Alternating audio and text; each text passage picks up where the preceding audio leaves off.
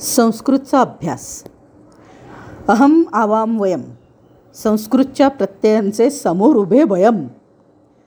द्वितीया केव्हा तृतीया केव्हा भेद कळत नाही. नमः करीत चतुर्थी इथे वळत नाही. आठवत नाही घोडा म्हणजे हयाहा की हयम. संस्कृतच्या प्रत्ययांचे समोर उभे भयम. नट बोल्ट स्क्रूमधला स्क्रू चक्क जेव्हा संस्कृतमधला स्क्रू म्हणून लिहिला मी तेव्हा. मास्तर म्हणाले आता तुझी करणार नाही गयम. संस्कृतच्या प्रत्ययांचे समोर उभे भयम. एकच वाक्य दोघेही घेतात जर उशाला, कर्ता आणि कर्म हा भेद मग कशाला. व्याकरणाचा पराभव हाच आमचा जयम. संस्कृतच्या प्रत्ययांचे समोर उभे भयम. संस्कृत श्लोक ऐकताना खूप बरे वाटते.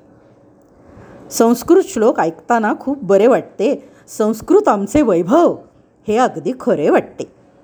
संस्कृत आमचे वैभव हे अगदी खरे वाटते. पण पेपर लिहिताना होतो मेंदू क्षयम.